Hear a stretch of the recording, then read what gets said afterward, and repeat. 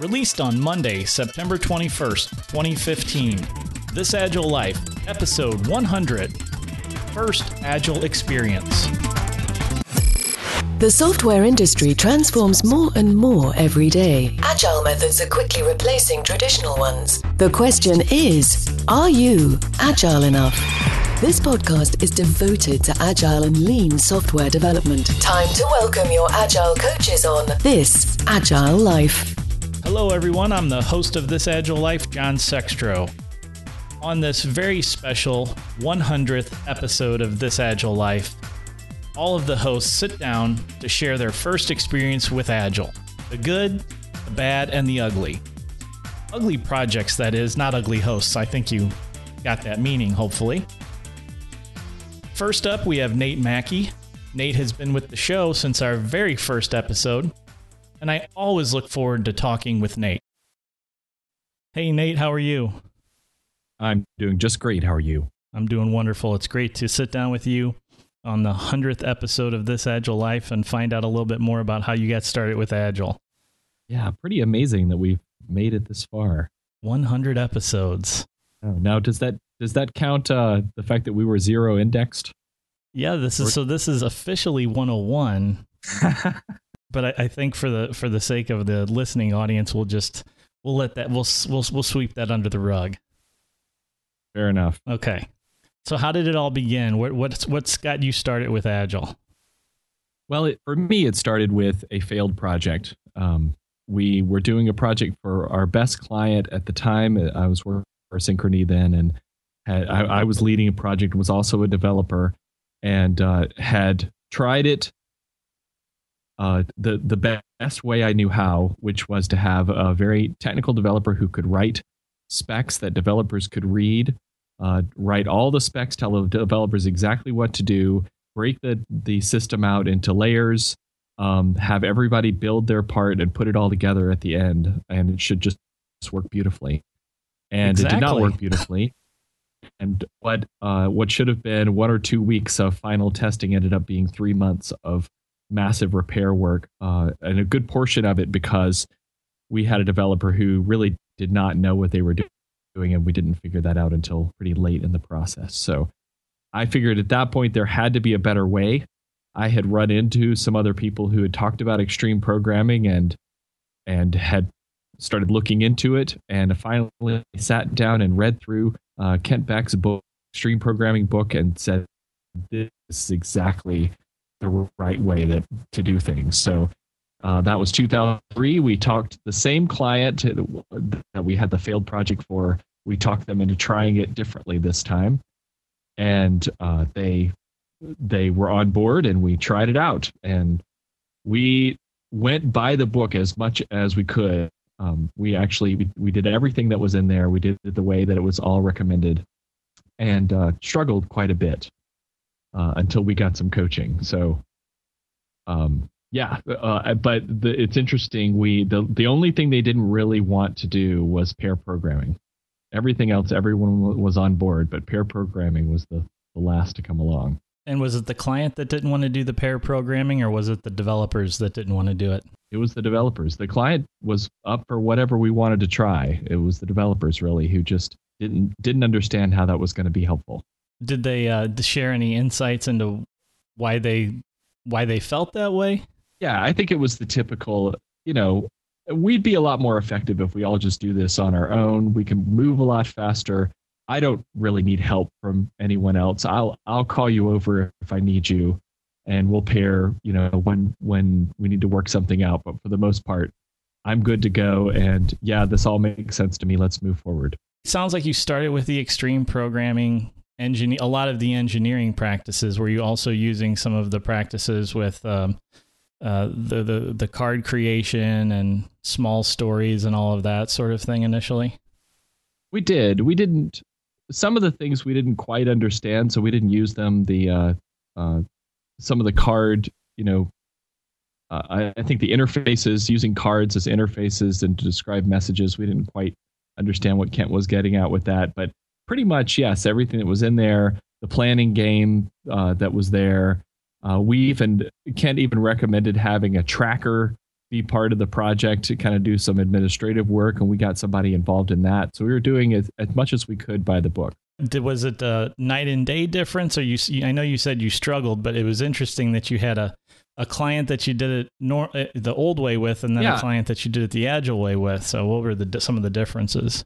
To me, it was a failure, but ultimately we got the work done. We had smart people, and we were able to fix everything, and they had a successful project. It was just a couple of months late.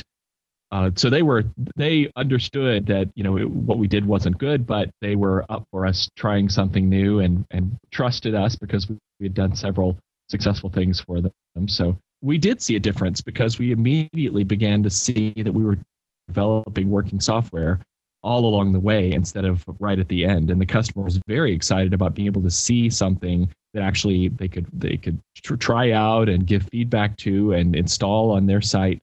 So they were very excited.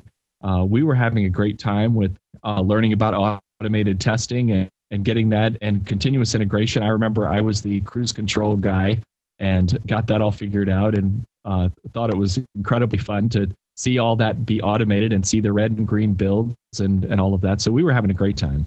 What were your personal initial reactions to the use of extreme programming and agile practices on the project? Well, like I said, we saw the benefits, and right away we saw that this was a great way to go. I think we, however, quickly figured out that we didn't know what we were doing, and we started building a lot of stuff that wasn't ideal. So we were building tests that were way too fragile.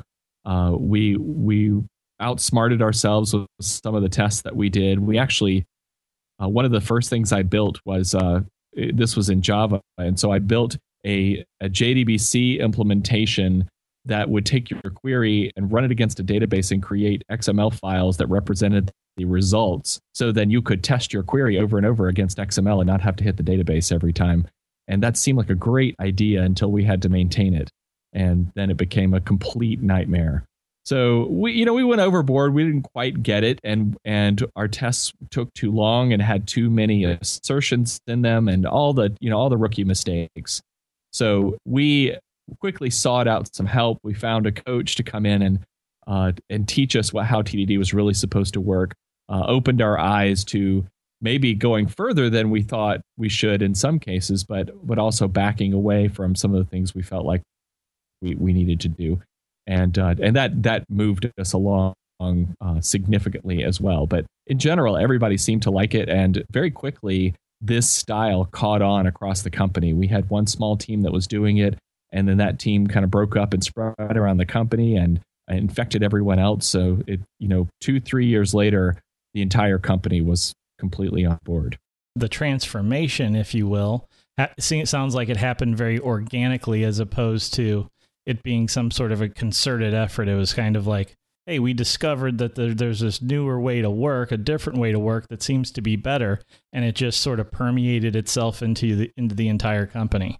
Yeah. Now, I would say it's probably a mix. I think we, as management, were so excited about how it worked that we probably did more than we should have to force the issue. So we had a policy, for example, once we got everybody to do pairing, once we got them to try it, people really liked it. And our conclusion was, hey, developers don't want to do this naturally. You have to make them do it. So in the beginning, we actually had a policy that every team would only have half as many computers as they had developers to work on, just to force them to do it. And there was some backlash to that was fairly significant. It took me a while. I was totally on board with that, and that was a lesson learned for me. Was it doesn't make sense to force people to do these practices. They need to buy into them. They need to understand what they're about. They need to understand the value, or they're just simply not going to do it. And you're going to end up losing good people over it. That was a big lesson. So you think you would have done that differently? I do. I think if I could go back, that a lot of it, like I said, worked itself out. And I think that if we had given the pair programming a chance to do the same thing, if we had let the teams make the mistakes that they were going to make if they didn't pair, and use that as hey, this is an experiment. Why don't you try this out, see how it works? But I think we could have avoided some issues that we had later on. But I think we learned that lesson pretty quickly, because probably about a year in, we stopped that policy and basically let the teams decide, do you want to pair or not? And over time, they all decided that's what they wanted to do. If push came to shove today, would you do a project and use what I would consider more traditional methods and say, we're no agile practices at all, or do you think that that'd be almost nearly impossible just logistically? Well, it's interesting. About a couple years after we did the project, we ended up with a project for a large military contractor where we thought, we can agilize anything. And when they came in and they gave us this particular project, a basic project was write automated tests for an API that another group is developing. And so we were just writing the tests, and we tried very hard in the beginning to make writing tests test-driven. And you can do it, but it doesn't add a whole lot of value. And we figured that out. And after a while, we said, you know what? This probably makes more sense to do in a more waterfall fashion. Here's the list of things we have to do. They're fairly atomic. There's not a lot of sharing of information or code in between them. Let's just crank through these, create your basic project plan, and walk through them. And that was what we had to do. So when it comes down to it, I think if there were a project where it made sense to work that way, we could do it. But we haven't found too many. What do you think is the biggest thing that you maybe learned throughout your travels as an agile journeyman and a practitioner through all these years? The big thing for me, kind of going along with what we said already, is that people need to buy in to whatever you're going to do. So our company has been asked to do agile transformations for other companies because they see what we do. They walk our species culture programming together and the big screens with Kanban boards on them, and they say, that's what we want. Make us do that. And we have honestly given that a try, walking in and just saying, okay, here's the right way, everybody do this. And it just doesn't work. It just, you can maybe get some benefit out of that. And over time, if you stick with it long enough, you can probably get enough buy-in to make it work. But for the most part, what we found is even if we sold a small group of people, it doesn't really catch on thread. I feel like small incremental changes that make sense to people is the way to truly get them to change, and not trying to jump in with a brand new way of working that doesn't make any sense to them, that they're just doing because you told them to. That's excellent information to share with the audience. And I have one final question for you, Nate. Where do you see the future of Agile heading in the next 3 to 5 years? Well, my hope is that these lessons that we've learned will also be start to become the reality for a lot of these other organizations, because we've just seen too many examples where people come, whatever it is, and say, here is the way, this is how everyone is going to work. And we've also even seen some companies that try to invent their own agile methodology and force everyone to do it. And it just doesn't work. And ultimately, it creates a backlash that makes people feel like agile doesn't work at all. So I see it going two ways. One is you have a complete backlash across the industry, and all the people who love project plans and love estimates and being able to track things start to gain traction, and the pendulum swings the other way. Or people realize that the lessons that were learned in Japan and all the other places that have tried Lean and Kaizen is that you make the changes in a way that fits within your process as it is today, and you get better and better. And maybe you work toward a more agile way of operating, because it will work. It can work if you have enough full buy-in and culture change across your teams. But that takes time, and it's not something you're going to walk in and be able to do. So my hope is that's the lesson that we learn. But my fear is that the pendulum's just going to swing the other way, and we're going to end up fighting the same battles we were fighting 10 years ago. So hard to predict, but I see it going one way or the other. I certainly hope it doesn't go the bad way. We'll have to keep fighting the good fight to make sure it doesn't. Nate, thank you for being part of This Agile Life and for sitting down with me to do this interview for episode 100. It has certainly been a pleasure having you as a part of this podcast for, these many years now and many podcast episodes. So thank you for that.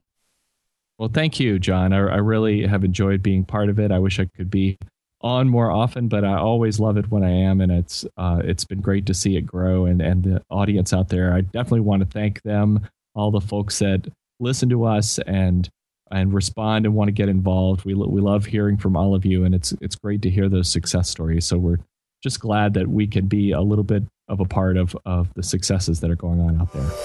This agilelife.com. Next up is Lee McCauley. Lee started on This Agile Life as our sound guy, but we finally managed to coax him up to the mic. I've had the pleasure of working shoulder to shoulder with Lee and hope to get the chance again someday. Hey, Lee, how are you doing?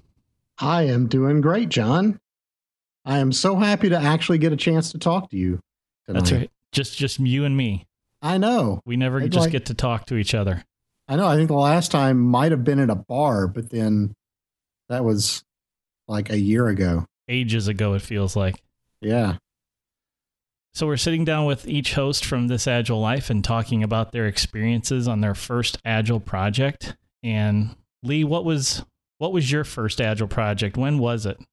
Eons ago also? It was eons ago. So it had to be, I couldn't pinpoint the exact time, but it had to be somewhere around 1995 or 96. The reason why I say this is because I was in graduate school and I happened to be the senior researcher in this research team, which meant I was kind of the de facto lead, but nobody ever said that.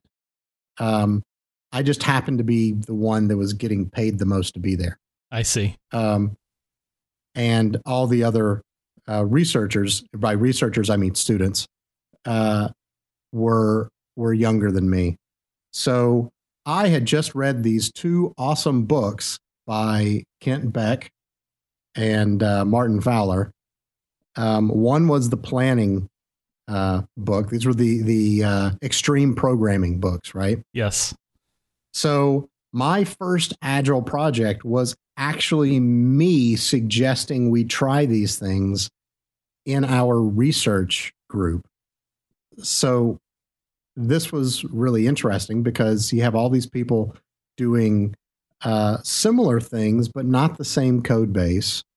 It was me trying to decipher what this extreme programming thing was from their books and having no outside help whatsoever.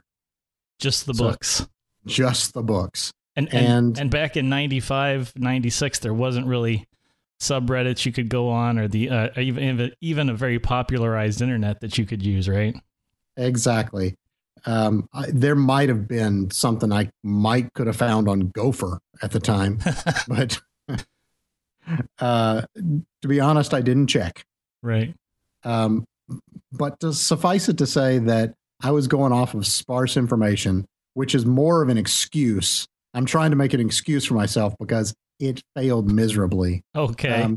I wouldn't say miserably. There were some benefits that occurred, but I didn't know anything about what I was doing.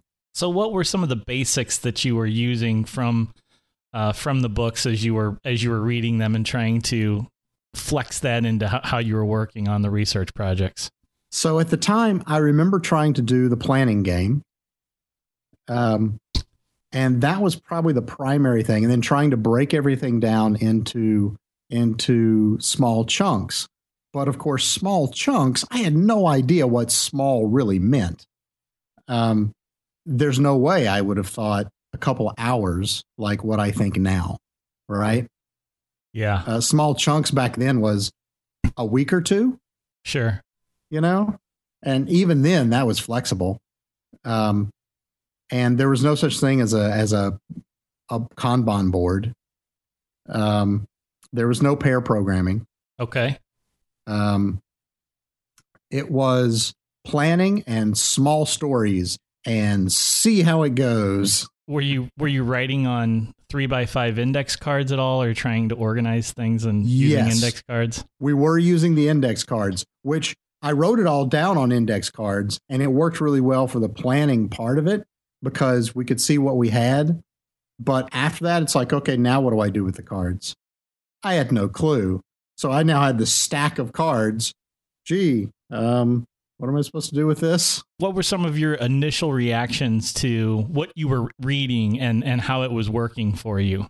I got some small glimpses that this could be a really good thing if I knew what the hell I was doing.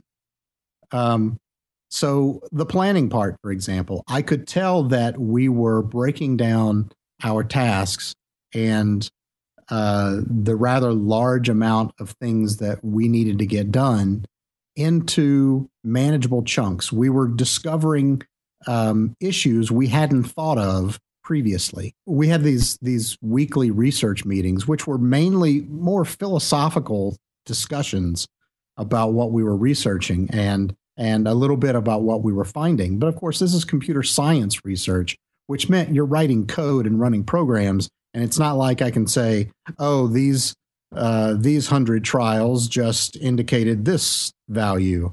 Not at that point, you know? Right.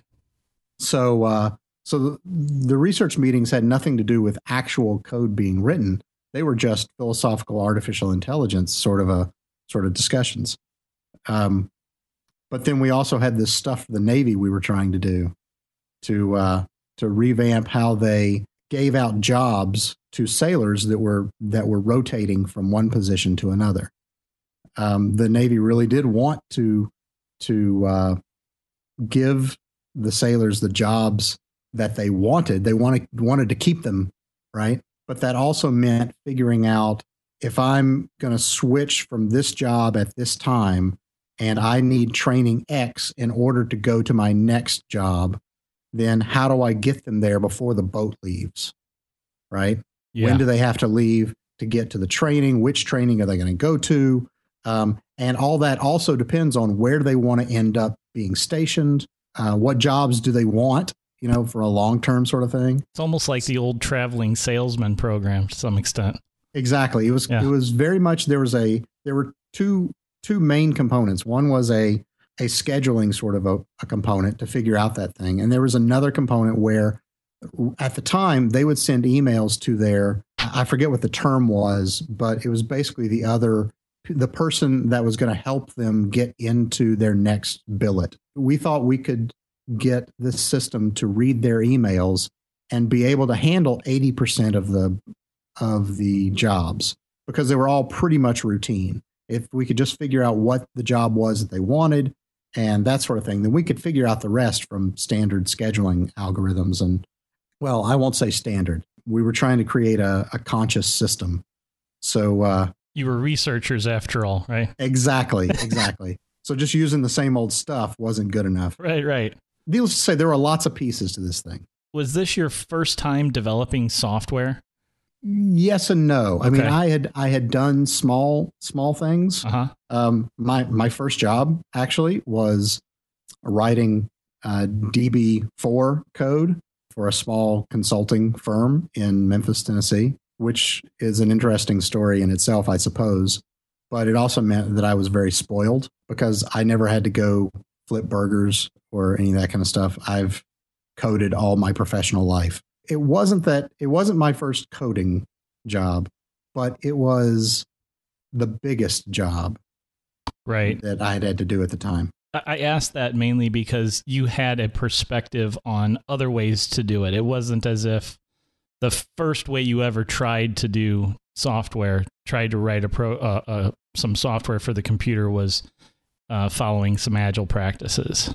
Oh, no. Yeah. So you had done it, Wild West style, or somebody just barking orders style before you tried this way. Basically, yeah. And testing was, unit testing was completely foreign. And so what happened after that? Did you kind of have a journey of some projects that were non-agile, some projects that were agile before you finally moved into a position where you were doing agile most of the time? After being a research assistant, I got a job teaching. So, and being a researcher as well, I was an assistant professor at the University of Memphis. And I did that for 6 years. So in that process, I found out that I don't actually get to write much code. Instead, I ended up leaving it to the students most of the time, which is a horrible way to do cutting edge software. Believe me. Let's take the least experienced people on the planet that can still actually write code and ask them to do the most advanced things possible. Sounds like a bad combination, to say the least. Yes. And not that they weren't awesome people, but there was a limit to what their experience could do. Of course, yeah. Yeah. After my research, or as a research assistant, after my attempt to do this and only seeing glimpses of something that I thought was useful, and it was way more overhead than the rest of the team felt was warranted, then I don't think I used any of those practices again until I got a job in St. Louis with the company I currently work for. And that was in 2008. So there was a big gap there.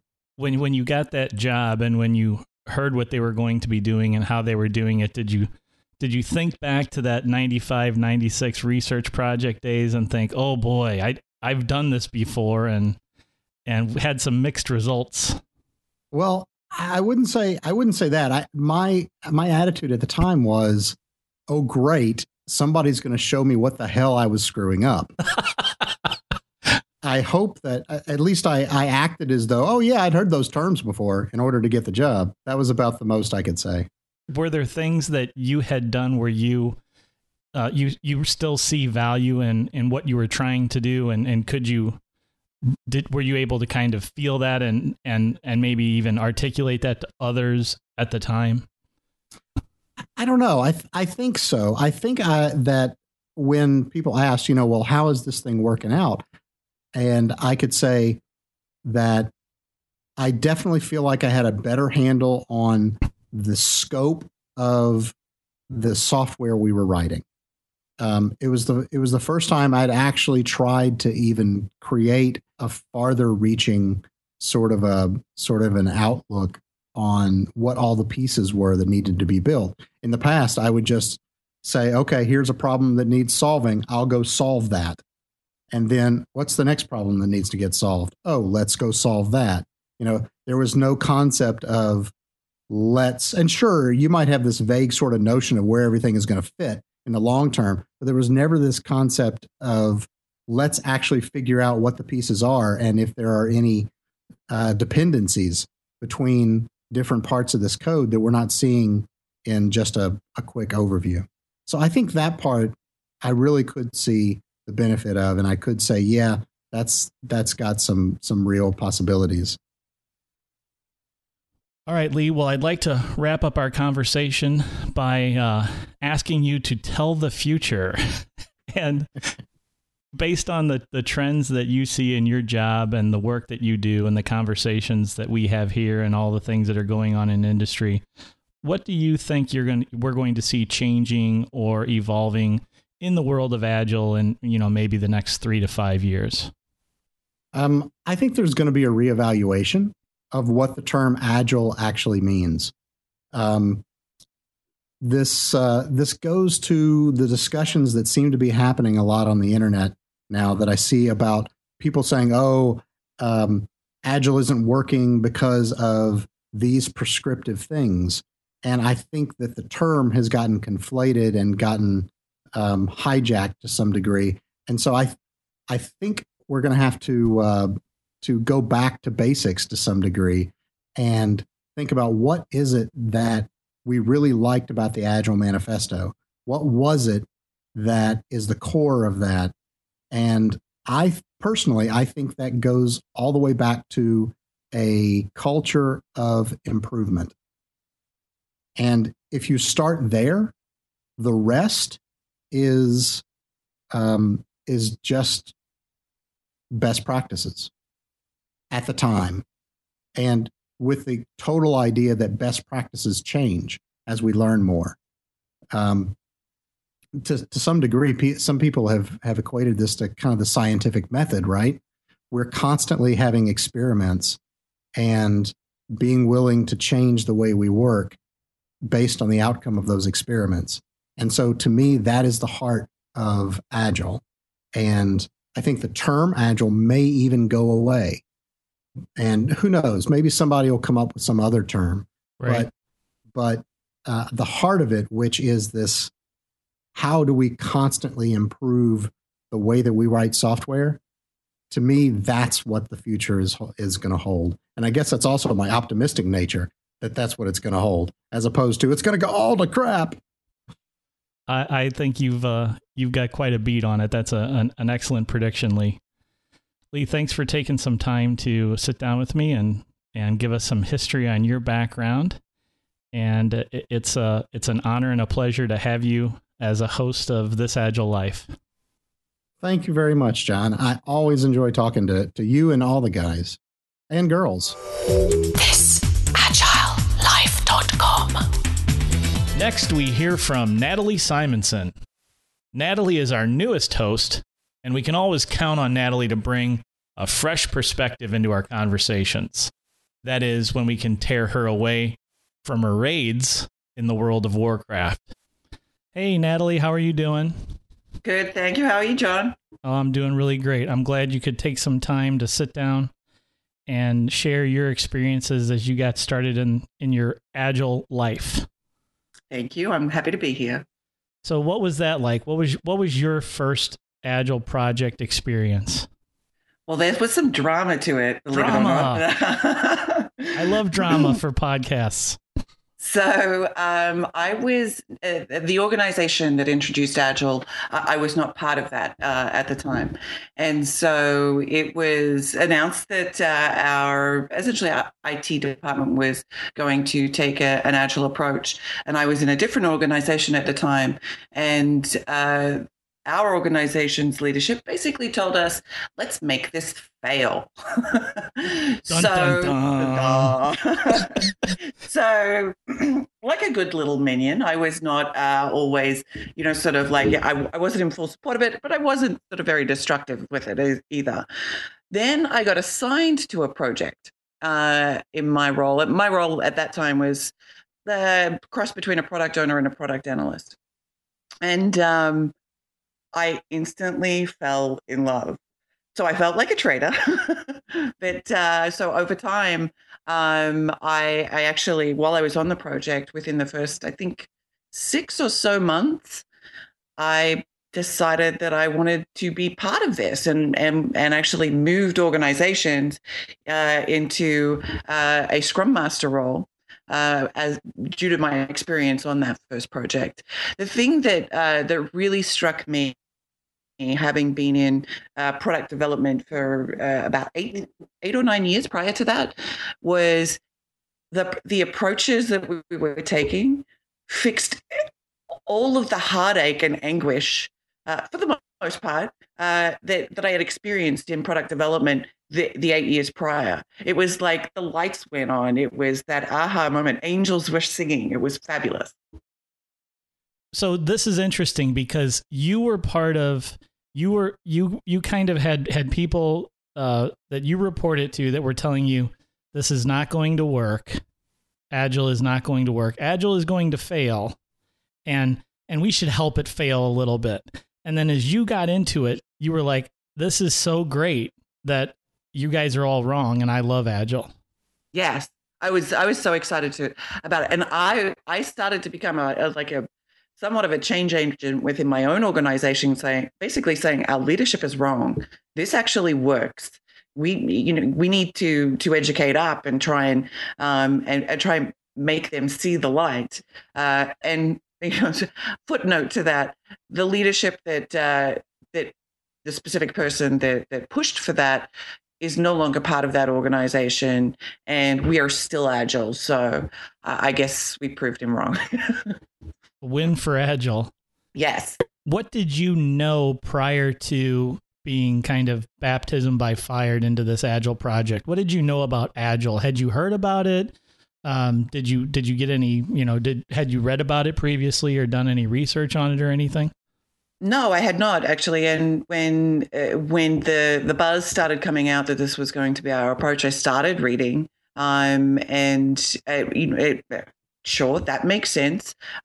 Previously, when I first started product development, we didn't have any project management whatsoever, and we just basically figured it out, got together like, this is what we want to do. And then, years later, new leadership, the anti-Agile leadership, brought in a PMO.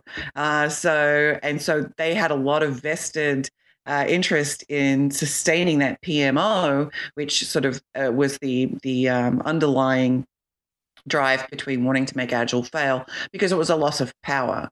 So back to my Agile knowledge, I started reading up on it, but then the people that were part of the Agile transformation were incredibly helpful and open. And I had several friends in that organization that I'd worked with for many years in developing products that were aware of it. In particular, one person, Steve Womack.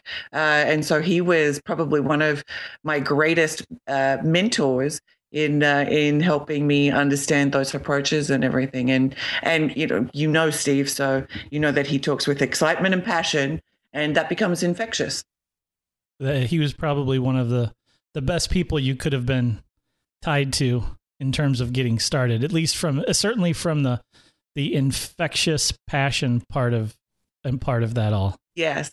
And it was actually funny. Prior to the Agile transformation, I've worked on projects with Steve before, and I think in hindsight, I see that there were some things that Steve did where he, without any fanfare, introduced some Agile concepts and practices without saying, "Hey, this is Agile. We should try this." He just said, "Hey, we should get together every morning and talk about what we're planning to do that day," because we were at a crunch time with the project. And so later on, I said to him, once I knew better, that we were doing that. We were actually adopting those practices because it made sense, because we were as a team, we were trying to work through these problems, and we wanted to, and one of the major problems we had on that particular project was keeping people accountable. And so that daily conversation really helped with that. And I think Steve had a lot of a large hand in us sort of trending or turning to some of those practices. So what were your initial reactions when you realized that what you were doing, that you were now on an Agile project? What did you, were you scared, concerned, felt out of control? What were your initial reactions? Initially, I was skeptical, and sort of it was like I had a very much of a prove it attitude, but then as time went on, it certainly changed to looking at my Scrum Master at the time. I'm like, I could do that. I'd like to do that. But initially, it was skeptical, and I wanted to see evidence that it was working. That that you could actually that there was some meat to it. A lot of commentary around the Agile transformation was it's very touchy-feely hippie shit. That was a big sort of negative comment or theme that people outside of the transformation had. And additionally, we had our roles across the organization that had traditionally been involved in the development of our products were not the standard defined roles that Scrum prescribes. And we took the Scrum approach with our Agile transformation. So that was a fearful time, because a lot of people felt, well, I'm not a developer, I'm not a Scrum Master, and I'm not a PO. Does that mean I don't have a job here anymore? And so I think that fed into a lot of people's behaviors, and mine included, that well, I don't have a job here. I'm not part of this. I'm outside from this. And looking back over the last four or so years now, there are a lot of things that I would do different if I was leading a transformation, or certainly at the very beginning. So I came in while we were still going through the transformation, but the introduction of it is such a sensitive and tricky undertaking, and so often it comes off with, I don't know how you guys did anything before this. You're a bunch of idiots. Like this PM approach is just absolutely ridiculous. Project management's for the devil, and and villainizing this a whole other approach. When give props, it worked. It wasn't the best, and this is another way of approaching it. Because I think that just people just got they made the decision to not want it. To not want to even give it a try so there was no opportunity for them to see the benefits of agile practices.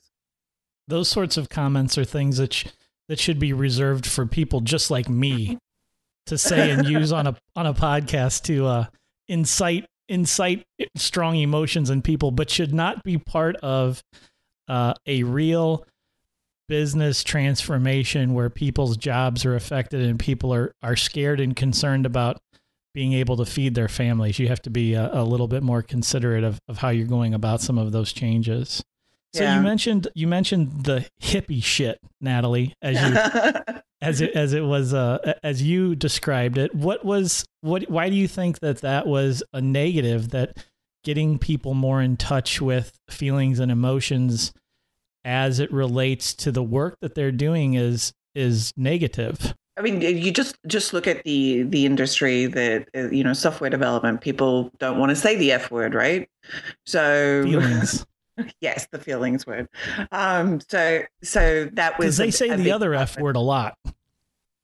They say the other F word, the real F word, a lot in software. Oh, okay. Yes. Well, yeah, I'm a big offender there, but and then the other thing is that sort of a lot of the things that we talk around agile and being a servant leader and the personality traits that go along with this, that people were not part of traditional management. We're not a traditional style that that we had a lot of command and control people. They wanted, I am ruler of all I survey. So, that also fed into the loss of control feeling that people were, managers were shut out of teams and weren't supposed to be in those teams. And so they're like, well, what do I do now? And there wasn't a lot of thought put into how they manage differently now. Rather than saying, you just can't be part of this team. Your focus now is not the day-to-day task management of a person on a team. It's now the overall health and growth of that person and your whole team, rather than being, sort of in the weeds with, the day-to-day tasks of every single direct report they have. That's an excellent observation. And if there are any managers that are listening right now, they should really take note of that, because that is the major shift that happens in a manager's job, is going from trying to hold people accountable to helping foster growth and innovation and creativity amongst people and teams. There's also a great opportunity there to become as part of a leadership team, and not just a leader for your immediate reports, is to be that person that a team can escalate to, and you can be their champion for blockers that they've not been able to make any progress on. There is a place for managers in an agile environment. It just may look a little bit different from what sort of a more traditional culture would be. Okay, one final question for you, Natalie. Okay. What do you see for the future of Agile in the next 3 to 5 years? So I've looked at this, and actually I have thought about this because it's very sort of, tied into my future of employment. Sure. And there's definitely a trend that I'm seeing that Agile experience, knowledge, and the ability to coach is more increasingly being expected as part in addition to your core skill set.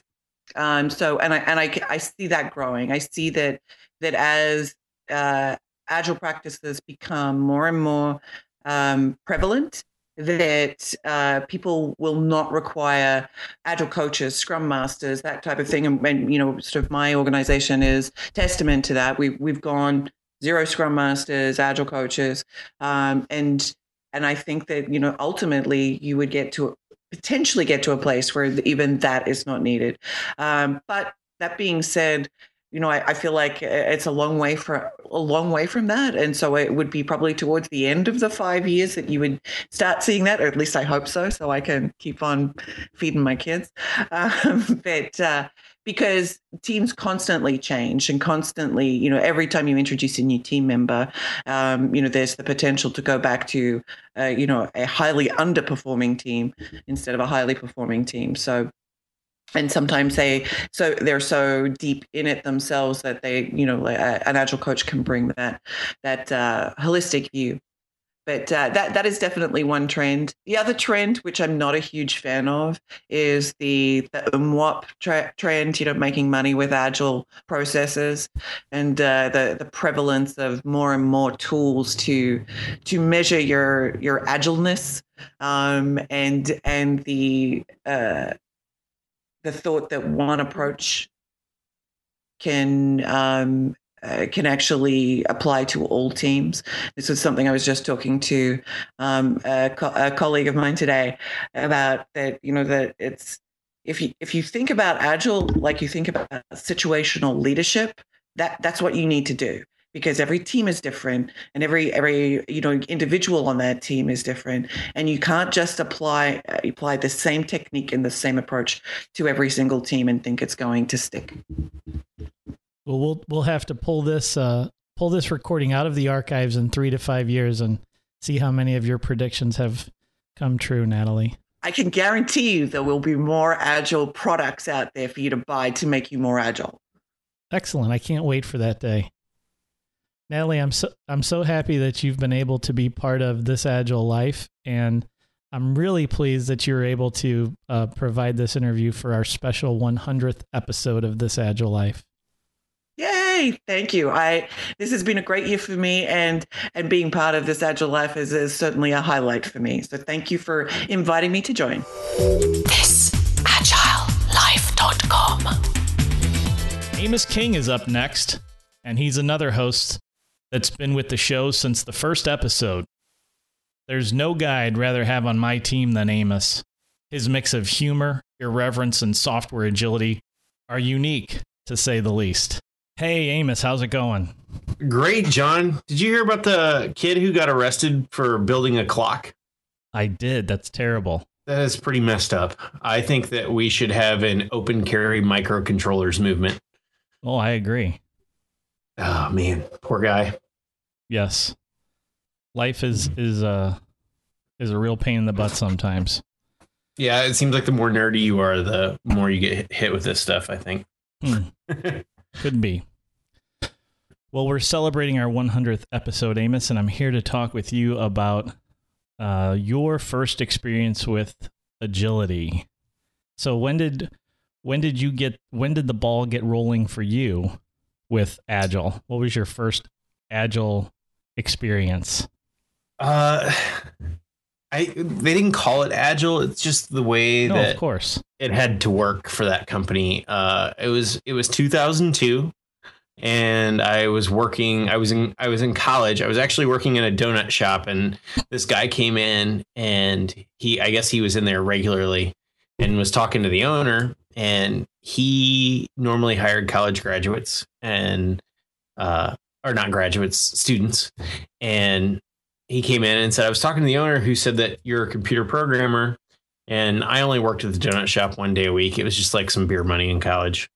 And he's like, you want to work part-time? I'll give you $10 an hour, which sounded absolutely fantastic to me, and to write some software. And it was a small company called USA Express, and they did transportation of people back and forth to the airport from various cities, and also to like dialysis treatments and things like that. It was a neat little place. There were very few employees. I worked with absolutely every user of the software that I worked with. So that was really nice. I was actually one of the users of the software. The software that I worked on, worked on two pieces there. One was for dispatching drivers and cars and everything, and the other was just their website. The website was kind of left up to me. They had some specials that they wanted me to put up there most of the time, but other than that, I could just do whatever I wanted, and they would say, yeah, that looks good, or no, it doesn't, after it was already deployed. But that wasn't really the Agile one. I would say that the other project was the Agile project, and the main dispatcher worked right behind me. And when she was sick, I would normally be the dispatcher. And there was one other lady that also worked there. She did accounting, but sometimes would help out with dispatching whenever I didn't know what the heck I was doing. So all three of the users, one of them including me, were right in the same room. And it was really fantastic to work that way. I it was in Visual Basic, which I didn't really know when I started working there, but there was a partially built app they had started to use, and just every day I would be sitting there and I would deploy and put it onto a USB stick and plug it into her computer and overwrite her exe file and then plug it back into mine and continue to work on the next feature. Continuous delivery. Yeah, it was the first continuous delivery. I had lots of customer collaboration. I mean, I was just sitting there, and sometimes if I didn't know what to work on, I would just turn around and I would watch her work for an hour. And I would also take notes on when she did certain things. Like if somebody called one of the drivers, she used the software in a very different way than she did for when she was planning for the next day at the end of the day. So I was able to come up with some good ways to change that for her. And the great thing was I could also roll back really quickly because it was seriously continuous delivery on a USB stick 3 feet from where it was being developed.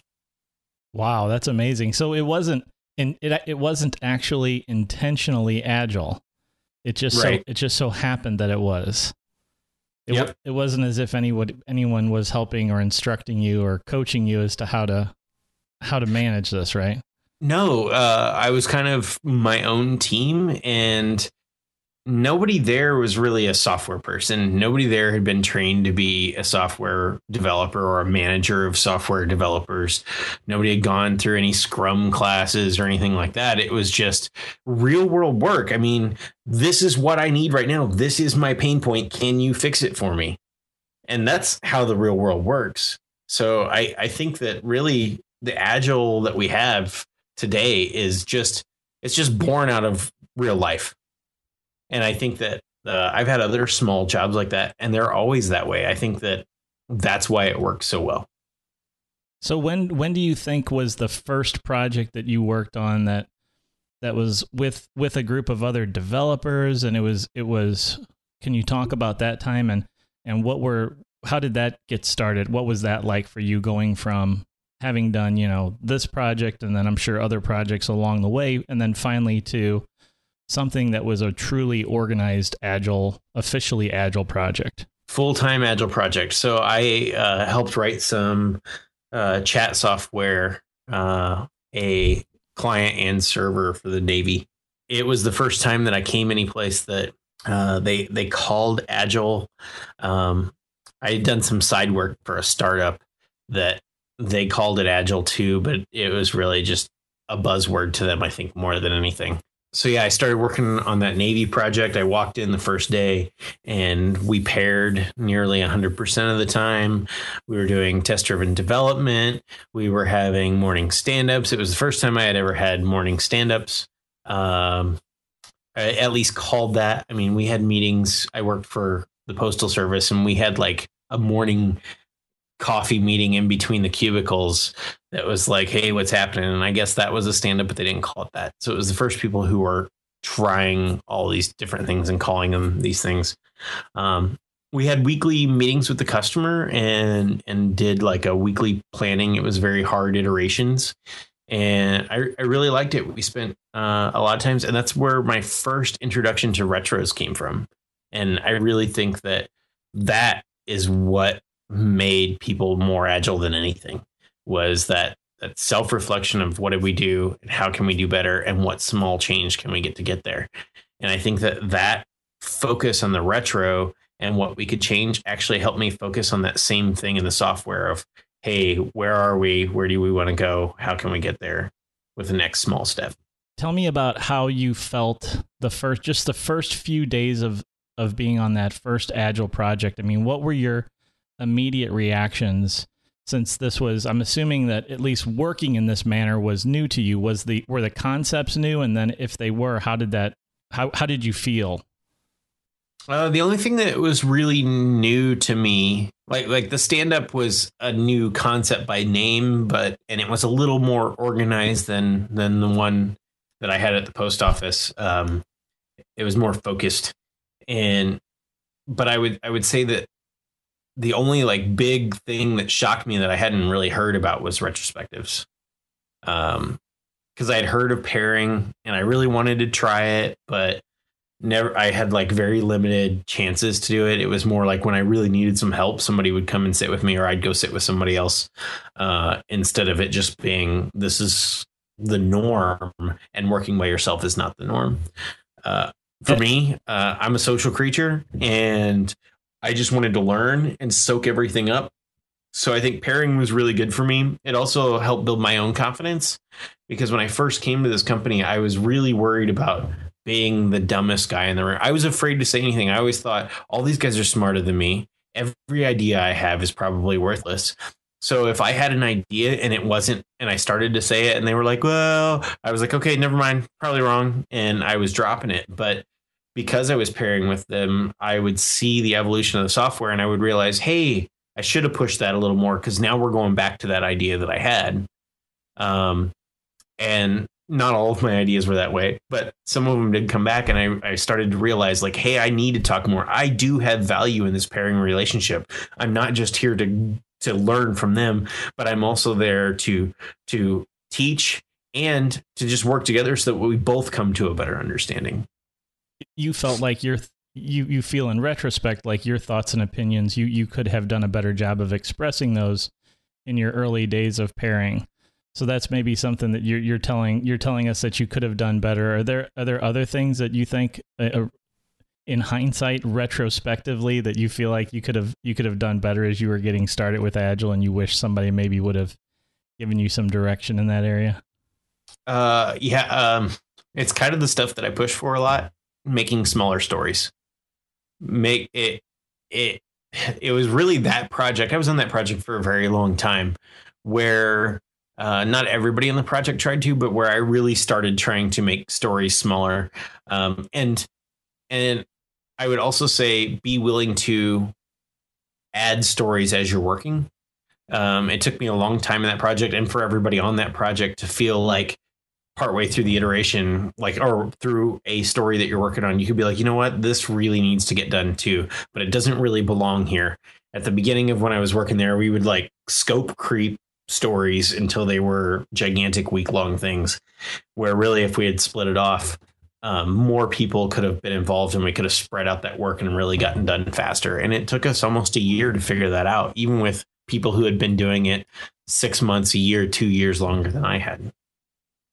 The thing I really love about small stories, and I've been working really hard with a team I'm working with to make small stories, is that it just gives you a positive. I hit the pellet lever, and I got some positive endorphins running through my body, and it breeds the fact that you want to do that again. You want to complete another story, and when they take really a long time, it's not as rewarding. So small stories is great advice. My other favorite thing about small stories is it takes a lot less time for you to add a small story on the fly than to add a giant story an hour later and you're trying to remember all that. And there's less, what do I want to say, like leeway back and forth on what that story could mean, or the acceptance criteria that you might have missed in the story, that really started to come out whenever we would add them on the fly, instead of like waiting till next week, say, hey, I really think we should work on this that I thought about on Tuesday and it's Friday now. I just wish that there was software out there that was simpler to create a story. And I have racked my brain over and over to try to figure out ways to make creating stories simpler, whether that is me writing new software or figuring out how I can utilize current software that's out there to make it simpler to like spin off a story like that and keep moving forward. And I think that's where most people have pain points in even wanting to add a story while they're working, is that a lot of the software out there that we use to manage our projects and our stories is painful to add a story. Amos, I have one final question for you. What do you see for the future of Agile in the next 3 to 5 years? I see a lot of changes. I think that that there's been a lot of focus on smaller stories for one thing, and no estimates. And I think that they kind of go hand in hand. The smaller you make your stories, the more consistently small your stories are, the less you ever have to worry about how big a story is, because you just add them all up and that is your estimate. So I hope to see that keeps going, because I think it's a good positive move. And then on the flip side, unfortunately, I think there will still be people out there who aren't doing Agile because they love it and are trying to change it. I think they'll be trying to package up things and figure out how to sell certifications for their package. Well, Amos, I'm very pleased that you could share a little bit of the history of your first experience with Agile, with our This Agile Life listeners. And you've been with This Agile Life since the very first episode, right? All the way back to episode 0. I think I might have suggested the name during one of our meetings. You indeed did come up with the name. As we were kicking around ideas, you came up with the winner. I don't know if I'm happy or sad about that. No, actually, I've been very, very happy. It's great to be here. You guys are amazing. Going out into the community and meeting people and sharing our experiences and hearing their experiences back has been really, really good for me and in my daily work, and sometimes for my sanity just to vent with you guys. Yeah, I'd like to personally thank you and say that it's been a pleasure having you as a host of This Agile Life for 100 episodes, and for also being there to help with, the venting stuff and talking through ideas and working through the rough patches when it's hard to some days keep things alive and keep things going. Well, thank you for coming together and saying, hey guys, I think it would be fun to do a podcast, because that I think has been one of the most instrumental things in how I've moved forward in my career, is being a part of This Agile Life. So Joe, just for you, it's Oktoberfest is coming up. And so Mother's Brewing Company out of Springfield, Missouri has an old school Oktoberfest, and it is a fine, fine drink. And it says it goes great with brats, vegetables, cabbage. So it's right up my alley. There you have it. Amos's 100th episode pick. ThisAgileLife.com. Next, you'll hear from Craig Buchek. Not long after we started This Agile Life, we realized that we needed Craig on the show. He'd always stop us in the office to share his thoughts about the latest episode. We finally told him that we wanted him on the show to share his opinions, and boy, are we glad we did. Hey, Craig, how you doing? Hey, John, doing pretty good. Glad to be able to sit down with you and talk a little bit about your first Agile experience. We're doing this with all of the hosts, and I'd love to get your perspective and find out a little bit about your history. So why don't you tell us, what was your first Agile project like? I came to Agile before really I was doing projects on any teams. My first recollection of doing any Agile practices was calling my friend Bill Edney up and having him pair with me. I actually paid him his going rate at the time of $60 an hour for 4 hours to pair with me on some JavaScript stuff. And so it went really well. I don't recall exactly where I learned all the Agile techniques and how I came across it. It may have been the extreme programming books at the bookstore. Probably more likely just reading articles on Slashdot. At that time, I was I was one of the early Slashdot readers and read it daily until like a couple years ago. So I probably came across it there. So did you know when you worked with your friend, what was his name, Bill? Yeah. Did you know that what you guys were practicing was something called pair programming, or did you guys just get together? No, it was something that I had heard of and wanted to try out.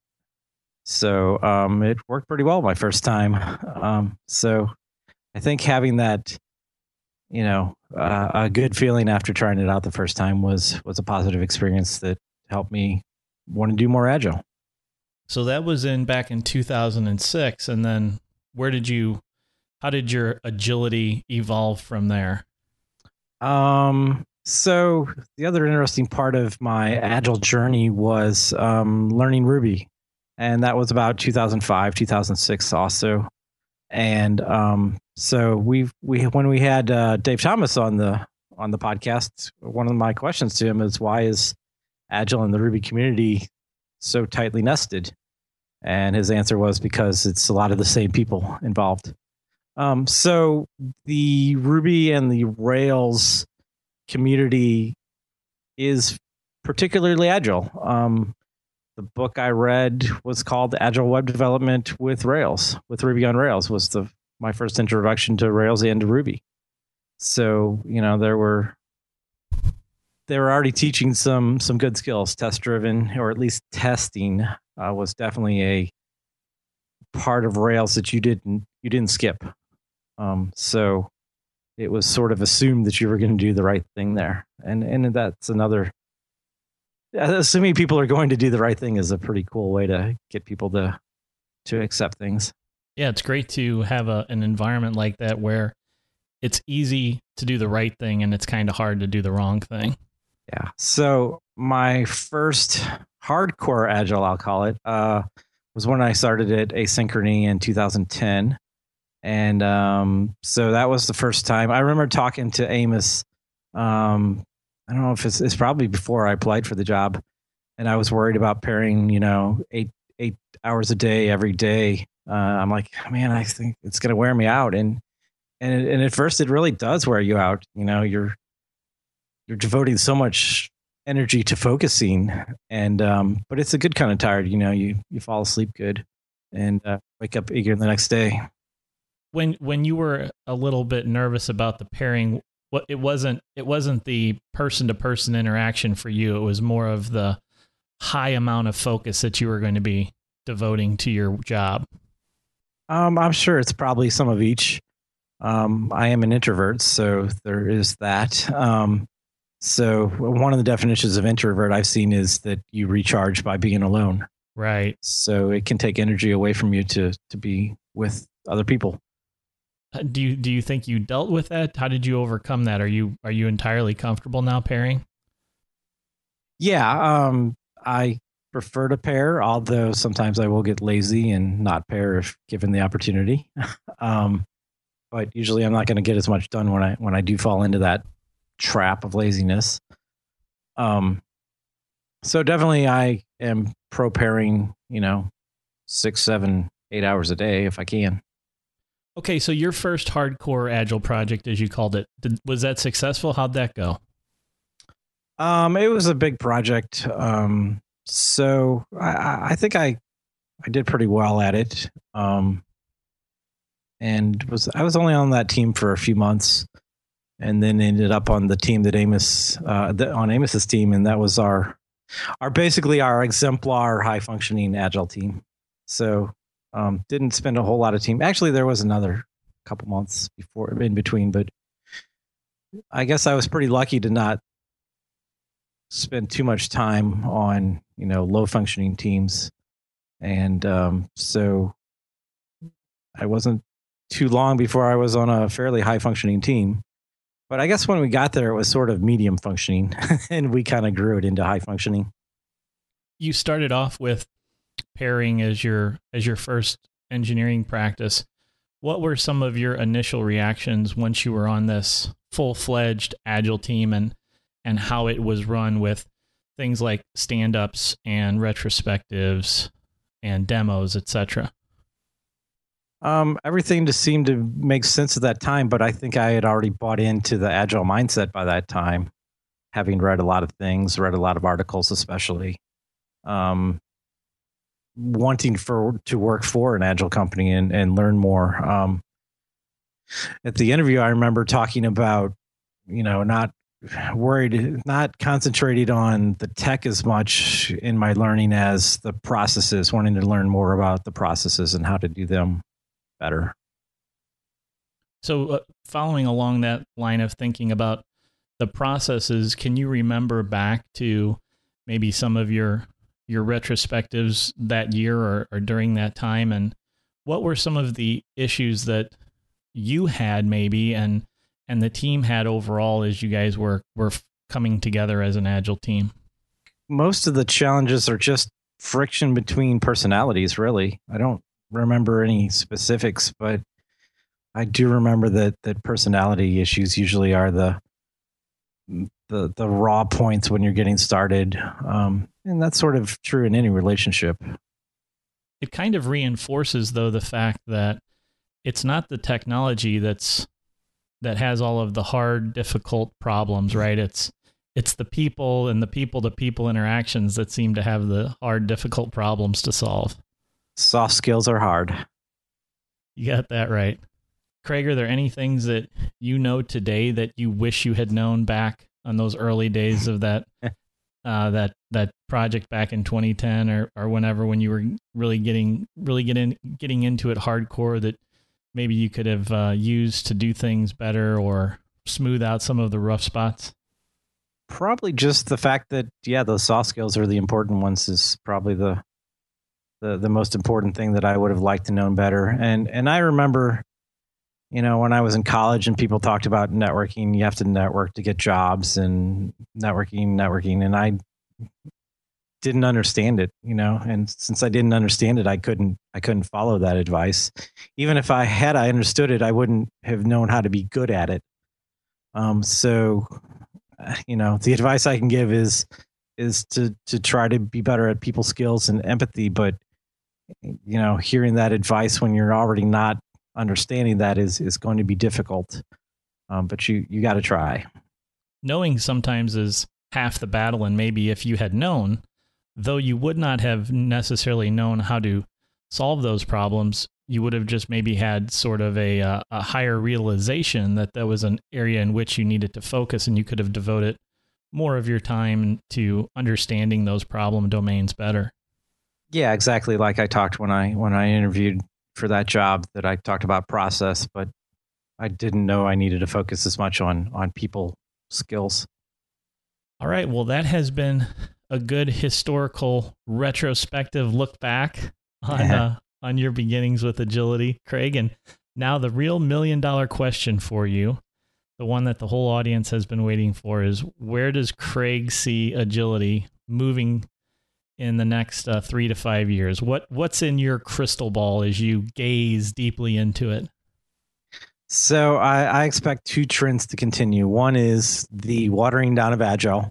Oh, no. That's already started. Everyone calls themselves Agile, and very few are doing a very good job of it, or even headed in the right direction sometimes.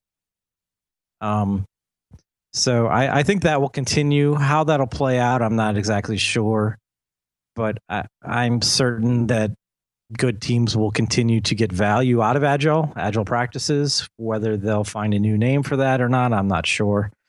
But on the positive side, I think there will be a couple focuses. One is perhaps happiness, and the other is motivation. And we've talked about both of those topics on previous episodes. And I think the high functioning teams, or the successful teams that are, or maybe even the successful methodologies, will adopt some of those ideas as they move forward.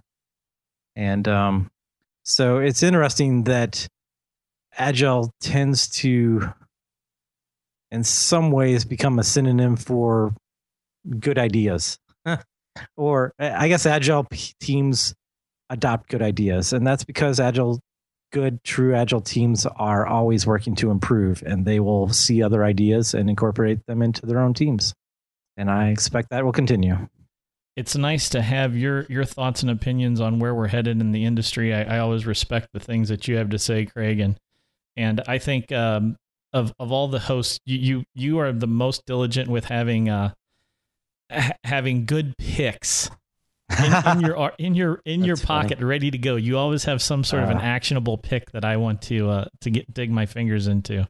That's funny you say in my pocket, because I actually use the tool called Pocket to tag them.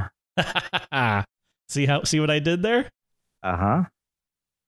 Well, Craig, I want to thank you very much for being part of This Agile Life. It's been a pleasure having you as a host, and hope that we will continue this relationship for many episodes to come.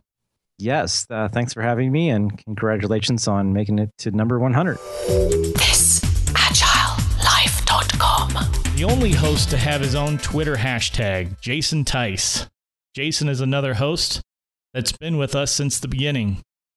We've listened to Jason go from Mr. Evil Architect and Mr. Big Enterprise all the way to one of the most well-respected voices of agility in the industry. Hey, Jason, how's it going? Hey, John, it's good to talk to you. Long time, haven't had a chance to sync up in the past few episodes. Well, you've been so busy. Yeah, I've heard we got some feedback in a new trending hashtag called Too Much Tice. So, but that's impressive because you have your own hashtag. Wonderful. Yes, I don't know if that's a good thing or a bad thing. Oh, it's all good.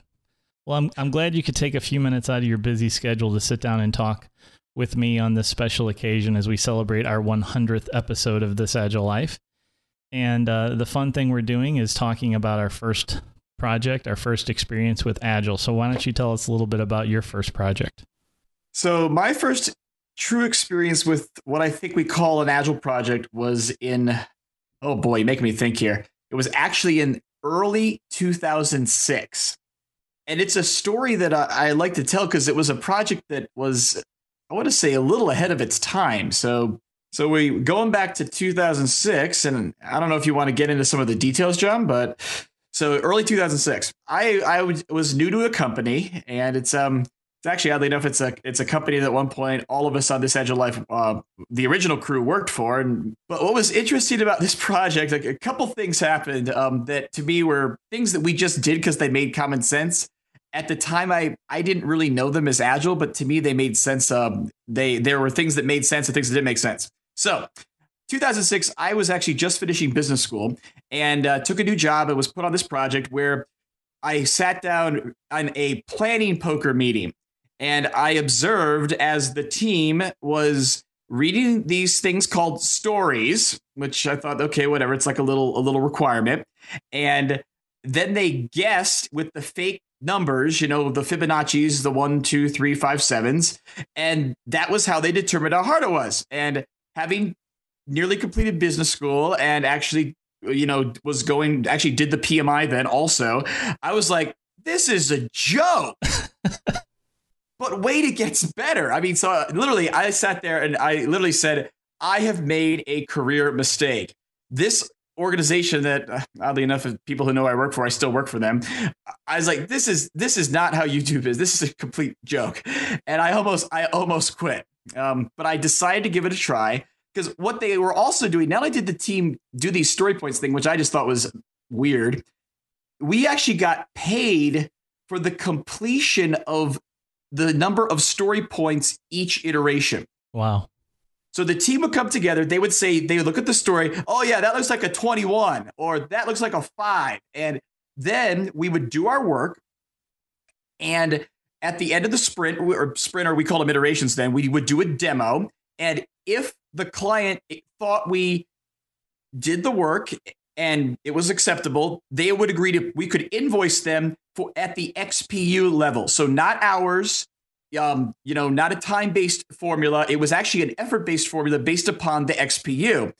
And of course, the other thing was that if the client didn't think we had actually completed the story in accordance with what they said, we didn't get paid and we had to do it again for free. Oh my. Yeah. And so what happened there at the time, I was on this team and I joined as a developer, but a bunch of fun stuff happened here back in early 2006 because as a team, we were working and a lot of things we talk about now, we talk about run rates. So this team was not being paid with a time and materials rate. It was strictly a straight rate for the team based upon completing work.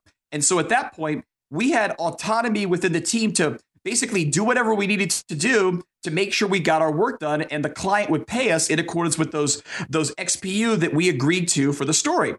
And so the comment I've told some people is, well, our stories weren't very good. And so we would go to stand up and I would be like, hey guys, I know we want to code, we want to write tests, we want to get some stuff done today, but does anyone want to go work on the stories to make them better and actually work with the client to flush out the ACs?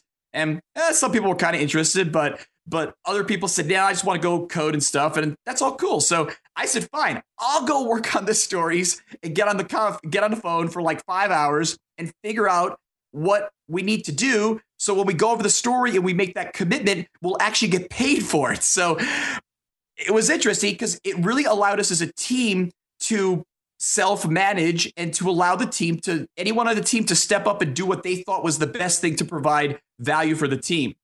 Fast forward now, we've got people like Daniel Pink, walking around talking about, this idea of, results-oriented work environments. And we talk about that we want to get beyond the evil billable hour, which says, we want to maximize our time working on code because that's what we're being paid to do. This was back in 2006, and we were actually working as a whole team, and we had autonomy from our client to basically just do whatever we needed to do, including work with them, as long as we could deliver working software. So that's quite interesting because first of all, it's an interesting start to a project. And then that's an interesting billable method is to bill on those XPUs. I've actually never heard about a project that worked that way. Yeah, and I know some people have done it like where they run cycle to like, in the no estimate space, some people will run like a cycle time analysis on a story. You like pay per story units, but it's based upon the actual cycle time data, not based upon the guessed estimate in XPU from the planning meeting. So we would actually do the planning meeting. We would play planning poker. We would guess the number of story points. Then we didn't always have the clients in those meetings. So then we would present that back to the client and there would almost be a negotiation. Most of the time the client took what we said, but I say the other thing I thought was cool. One of the key values of Agile is, talking about like trust.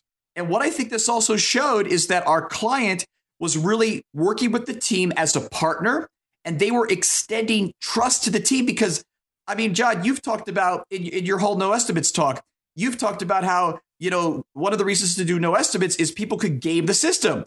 Here, if we had gamed the estimates and said that every story was a 21, or, we know it's easy, but we're going to say it's a 21,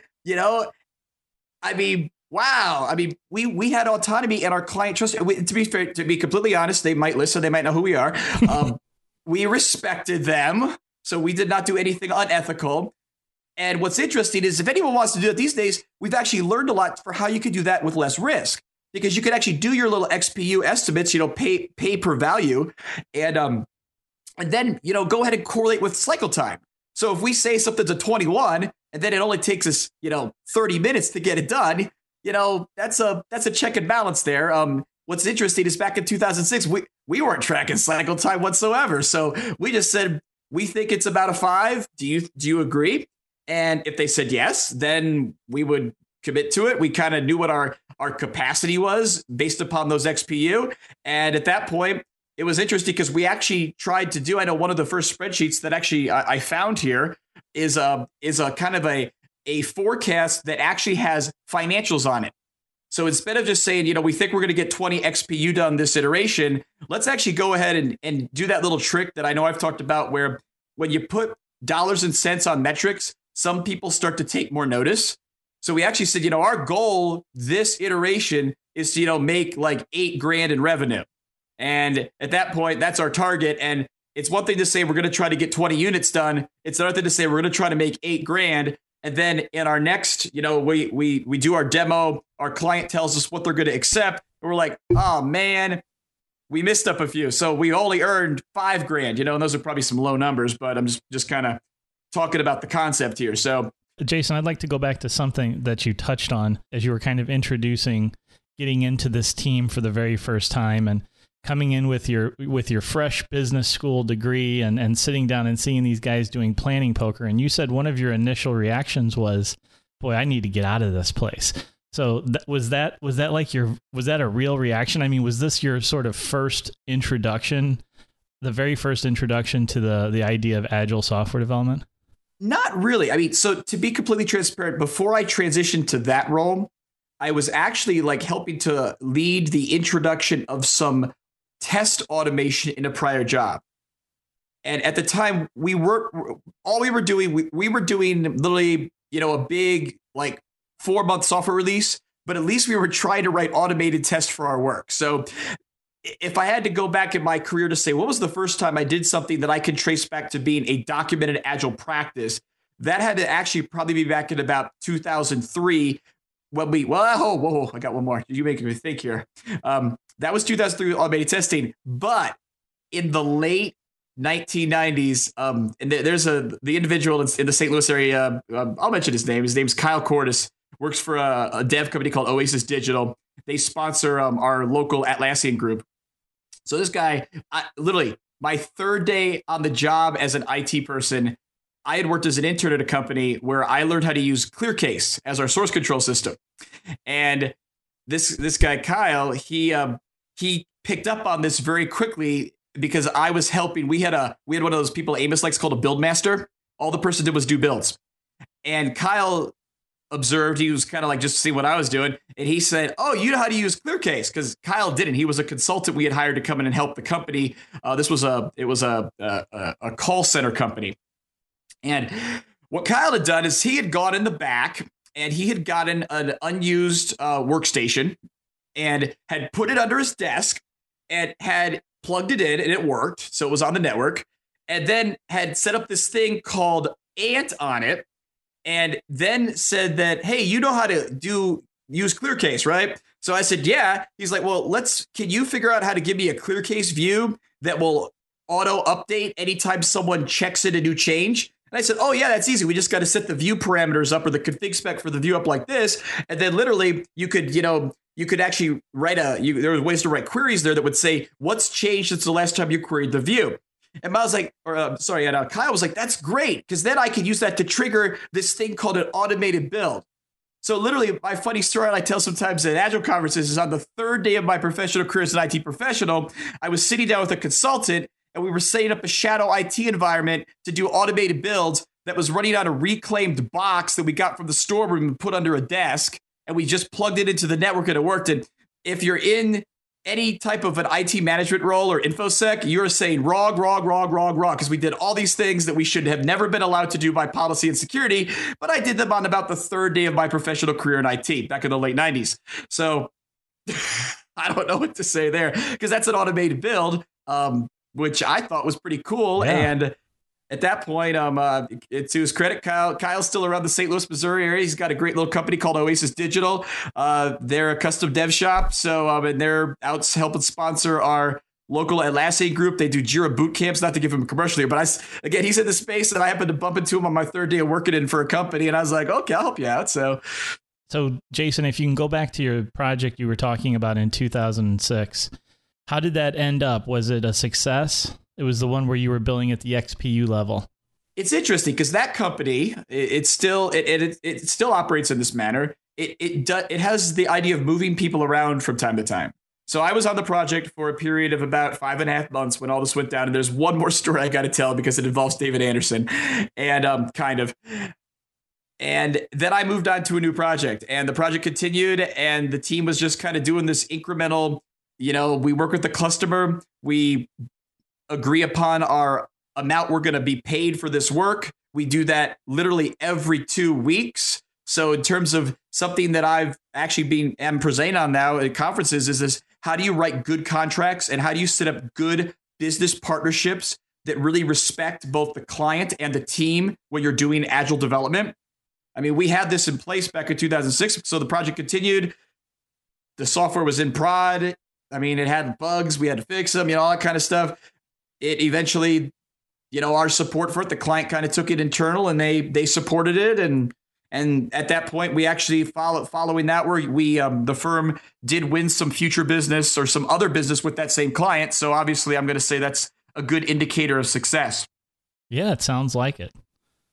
But the one other thing that we did on that project, and it's funny, I have to wonder if Nate Mackey might have talked about this, because he sometimes refers to this as one of the first Agile projects that we did at the company, because Nate and I work for the same company.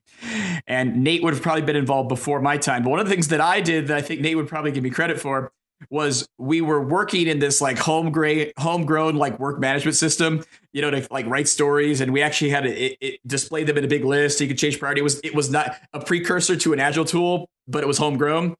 And it was not usable, but it had a feature where you could print out story cards of all your stories and literally print them on big 8.5 by 11 pieces of paper. And so you'd have the story on the top, and then you could put like details and acceptance criteria on the bottom.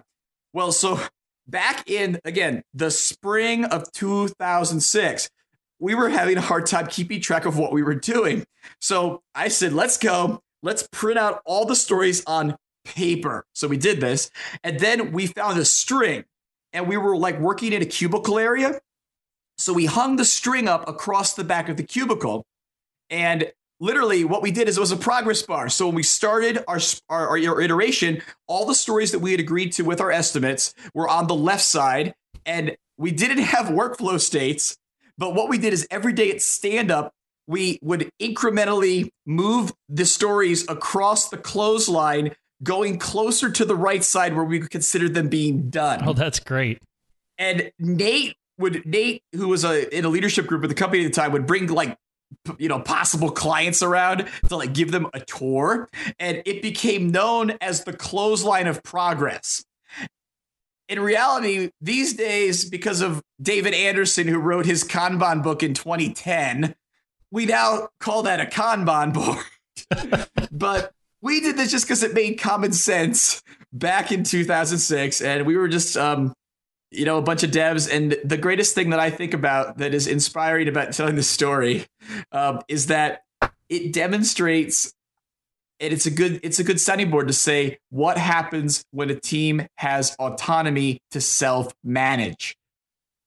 Because at that point, we didn't care. We were just, okay, let's throw the stories up on the wall, move them around. Is it done? Well, we don't know. And literally, we would slide the story backwards. Like we had a tester that would do some testing, and he'd be like, I found a bug, and he would move the story back based upon how bad he thought the bug was. I mean, and none of this was defined. It was, if anything, I'd be interested to build an Agile tool like that these days that lets you kind of just infinitely move your cards somewhere on a continuum between start and finish and see what happens, and then do some analytics. I might have for trends. If you're from version 1 or Rally, you should build that into your tool and see if people use it. But yeah, so that was my last highlight of that, was this idea of doing something to make work transparent and having the clothesline of progress that became a stop on every tour through our office. That's a great story, Jason. Now I have one final question for you, and it's the one everybody's been waiting for. What does Jason think the future of Agile is going to look like in the next 3 to 5 years? Oh my goodness. It depends where you are. Where do I hope we are? I hope that we have found a good medium to really, I want to say, do two things. And it's something we've talked about a lot here. We need to respect people.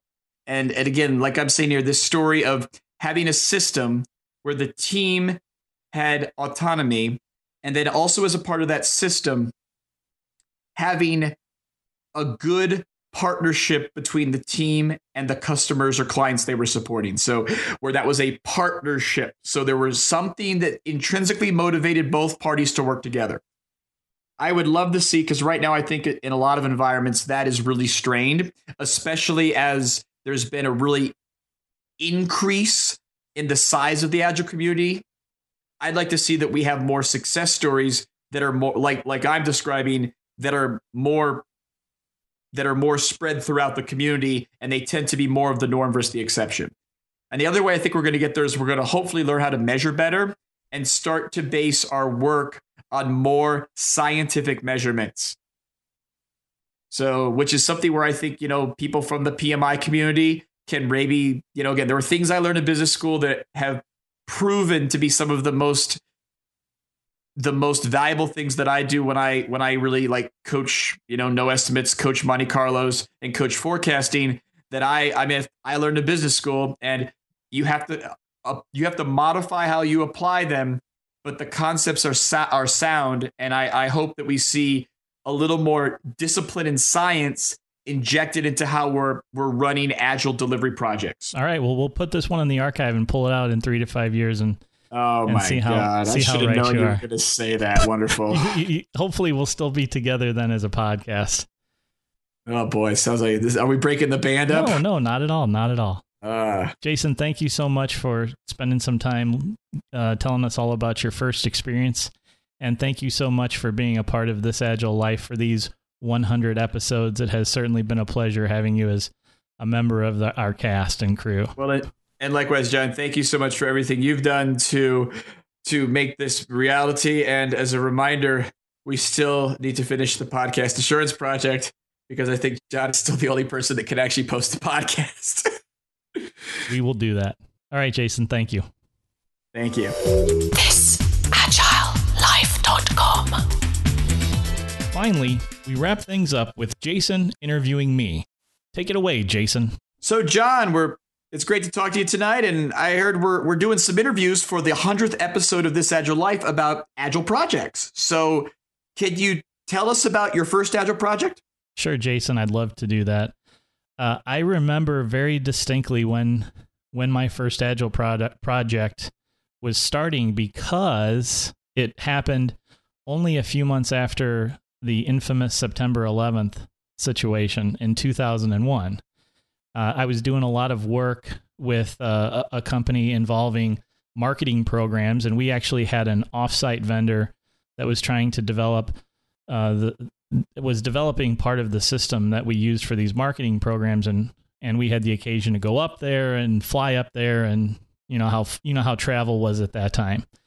Well, yeah, I got stuck doing a system rollout in Lake Mary, Florida for 3 weeks. Yeah.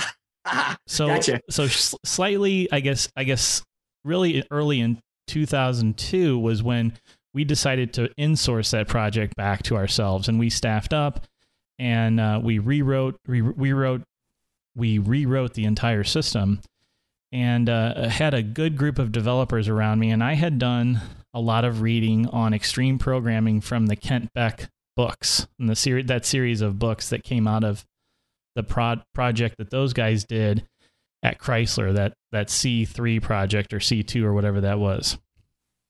Okay. And so that's where I got kind of some of the ideas. And then the developers that I worked with, they had some similar ideas. And so we kind of worked together to put some engineering practices in place. We tried to do continuous integration. We tried to put together a continuous integration machine, which was just one that we had, and we provisioned an extra one, from IT, and set it up on the network. And we tried to use it as our continuous integration system. We tried to do test-driven development, or at least we tried to do unit testing using JUnit. And we were learning all of this stuff on our own, though. And we've basically struggled quite a bit with a lot of the technologies and a lot of the tools. The one thing that we were able to do successfully was plan our work using conversation cards, or story cards as they came to be known. So I got a question for you, because what you said is interesting. So did the sponsorship of your project know that you guys were kind of, figuring it out as you went along, and some leadership may not necessarily like that? Yeah, they did not. So we kept it on the down low.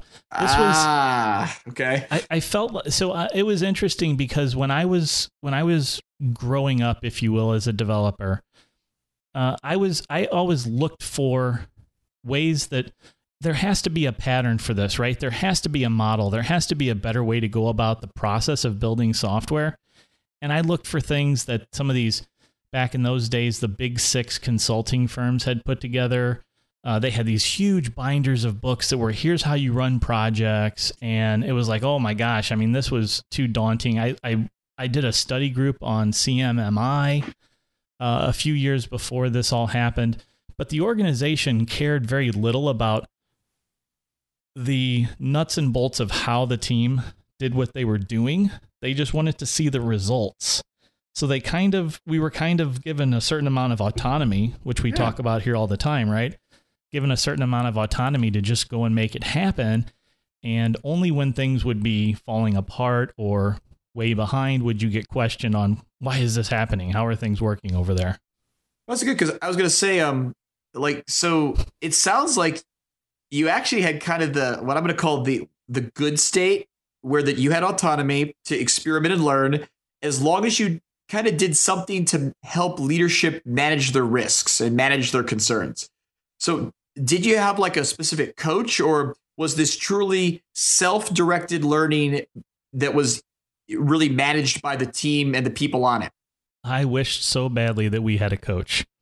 We were on our own. And it wasn't like today where you could go out to Stack Overflow and post a question or tweet something out and get a response, right? I mean, we were doing it. We were learning the old school way with books.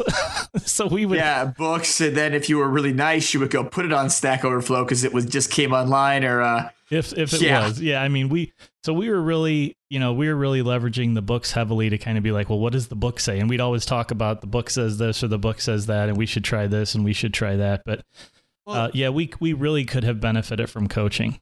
And, the one other kind of thing, maybe it's not a practice, but it's a role. And I want to ask you specifically is, did you have a project manager, or like an analyst that was working with you, really with more of the business viewpoint? Or was this a true just engineering, bunch of people writing code and everyone was technical? It was cool because we had a very cooperative and collaborative environment with our business. And we actually had some people that were on the business side that were the managers of the marketing programs that we were working on. And they served as pseudo business analysts almost, where they would work with us around how stuff was supposed to work, how the marketing programs were supposed to work. I was a combination of the architect, the project manager, the technical lead, and the team lead for the whole group. So, I did everything, and probably none of those things very well. Yeah, but to your credit, I mean, another thing we talk about a lot is generalizing specialist, or that a role is not a person. So to your credit, early on, you were exemplifying that, and look where it's taken you. It's demonstrated that there is a huge value in that. So was the project successful? And if so, how did you know? Yeah, it was successful. And the reason, one of the main reasons why it was successful was because these marketing programs were seasonal, quote unquote seasonal, right? So we had a short period of time, maybe 3 weeks to 5 weeks, where we would get one of these new marketing programs in, and we had to go through the process of creating the supporting infrastructure for the marketing program, and then we would release it. So the way we started with was we built this Bear framework that it was a web application, and we built this Bear framework that had the very first marketing program in it, and we released that because we had that to do. And then we just continuously evolved. And what was shocking here was that this was not because of our forethought, where we thought, oh, we should release the software all the time, right? It was just the nature of, we had to release it all of the time. Yeah, you had to get it out. And of course, that's where, it's funny, because how do you know it's successful or the software worked? It's interesting. We weren't doing Google Analytics either back then, I don't think. No. It was very interesting because I remember 10 years later, a guy that I ran into, he said, oh, I worked at that company. And I said, oh yeah, what'd you work on? And he mentioned the name of the project. And I was like, yeah, that's the project that I did. And I said, how was it? And we talked about it for a while, and it was still going, and it was still going strong. So it sounds like this organization was doing, really, again, to your credit and the autonomy they gave your group, some elements of agile practices. So obviously you have moved on. Do you know the outcome of the story? Yeah, and I was at the company for a while after this project, and I moved around and was inside of the company for a long period of time. And what happened was there were other groups that were reading these same books and doing similar things. And it really started to snowball with some grassroots support. And the organization went ahead and went through its very first Agile transformation, mostly from a grassroots perspective. That hit some hard times about 4 or 5 years into it and stalled and kind of reversed. And I had left before it went bad. Do you know why? I don't know all the details of why. I have my own suspicions, but I won't share any of those. But I do know that company, and of course, Jason, when we're done recording, I'll share with you the name of that company. That company has... Oh, no, don't violate your NDA now, because I have no NDA. I have no NDA. I just don't want to say it on the air. But so then that company had a pause, maybe a couple of years, and then they went out and hired people to come back in and do another Scrum-based Agile transformation for them. If you've studied like change management, if you could do it yourself, the change is so much less abrasive and aggressive than when you hire an outside firm to help you. So it's phenomenal to hear you had success internal. You even sounds like you had some adoption across the org, and then it just literally, it sounds like a reorg, I'm going to guess, probably. Right, exactly. You hit the nail. Guys, I don't like this Agile thing. Blah. You hit the nail on the head. You must use my sacred SLDC. Okay. So I guess based upon that, are there things that you know now that you wish you had known back then?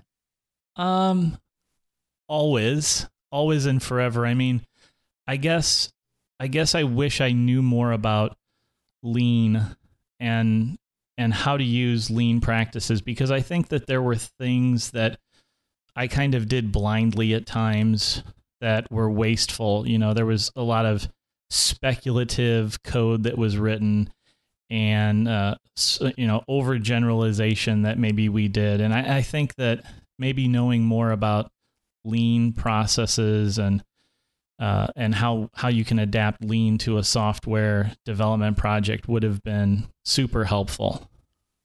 Anything else? And experience with technologies and the tools. I mean, sometimes I think that is overlooked, but this was in a day when it just wasn't as easy as it is now to start up. We didn't have the IDE support. We didn't have a lot of the refactoring support. And I remember one time we had gotten pretty far down a path of a certain package structure in a Java project. It was this particular project that I was talking about before.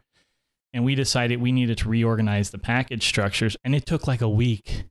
And it literally, and today you could do that in 5 or 10 minutes. Yeah, you'd write a curl script with a regex that would go through your Java code base and like look for the package name in the top of all the files, and then do a global search and replace. Yeah.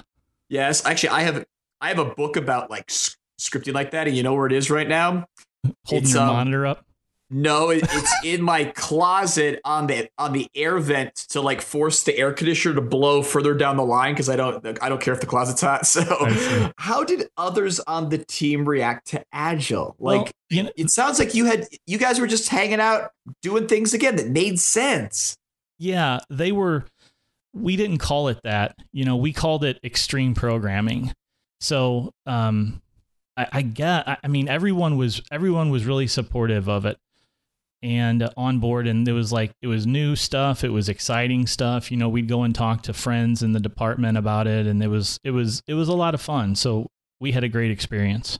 Yeah, that's it. You made me think of something like really meta there, is that, what I like about XP is that it says programming. And if anything, you can push that back at me, John, because I don't, I'm very much about measurement and kind of, value streams, not a whole lot of technical stuff, programming anymore. Just that's where I've kind of pivoted to. Would we be in a better place if instead of having Agile, which has opened other things that are needed and the whole focus on people and respect and empathy, if we, I don't know, maybe we had an Agile programming here, we kept the P word in there, that would make it where we don't simply neglect all the technical things that you do need to focus on for this to work.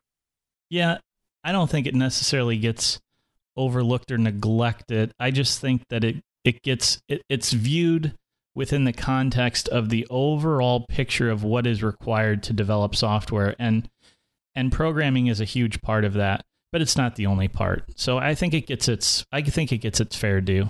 Where do you see Agile in the next 3 to 5 years? I think you'll really like this answer, Jason, because We're going to implode? Yeah, you know my mode of operation, right? I throw really We're gonna fire everybody. Yes. Exactly. That's the way I go. I go ballistic off one end of the spectrum, and I overdo it, and I'm like, fire everybody, and okay, Donald. Yeah, you're fired. No, not that. I'm gonna deport everyone. So here's 30 days. Here's what I want to see happen. Here's what I think will happen. I think that there's going to be a schism in the Agile community. Big word, right? That's a $5 word, schism. Schism. There's going to be a break between the people that are Scrum and the people that are other, whatever you are. And I think that Scrum is going to start becoming to the other as Project Management Institute, PMI, PMP, is to Agile today. It will start becoming that big brother, structured, silly structured thing that people maybe start with as a way to get going. But then they quickly realize that there's ways to lean out the process. There's overhead in the process. There's overhead in splitting things up into certain roles. And so what I think is going to happen is that you'll have people that still do Scrum because it works, and it's not too hard to get started with. But what you'll see is that other groups will start to pull away from that into this other space, which is going to be, I think, much more focused on lean and lean product ownership and lean startup with a flavor of Agile engineering practices wrapped around it. That is my prognostication for the next 3 to 5 years. Where will David Anderson be in all that? In Sweden or wherever he lives. And most importantly, since it's an episode of This Agile Life, number 100, where will Joe Barnes be in all that, right? Oh, Joe. Yeah, I don't know. He'll probably be the new host of This Agile Life. Yeah. In awesome. 3 to 5 years. That's okay. We need to have Joe on again, so. But listen, John, I think that's all the questions we have for today. I thank you for sharing. Thank you for interviewing me, Jason. It's been a pleasure being a part of This Agile Life for 100 episodes. And of course, thank you for your efforts to bring it together and make it happen. So it's been my pleasure. I've loved it every step of the way.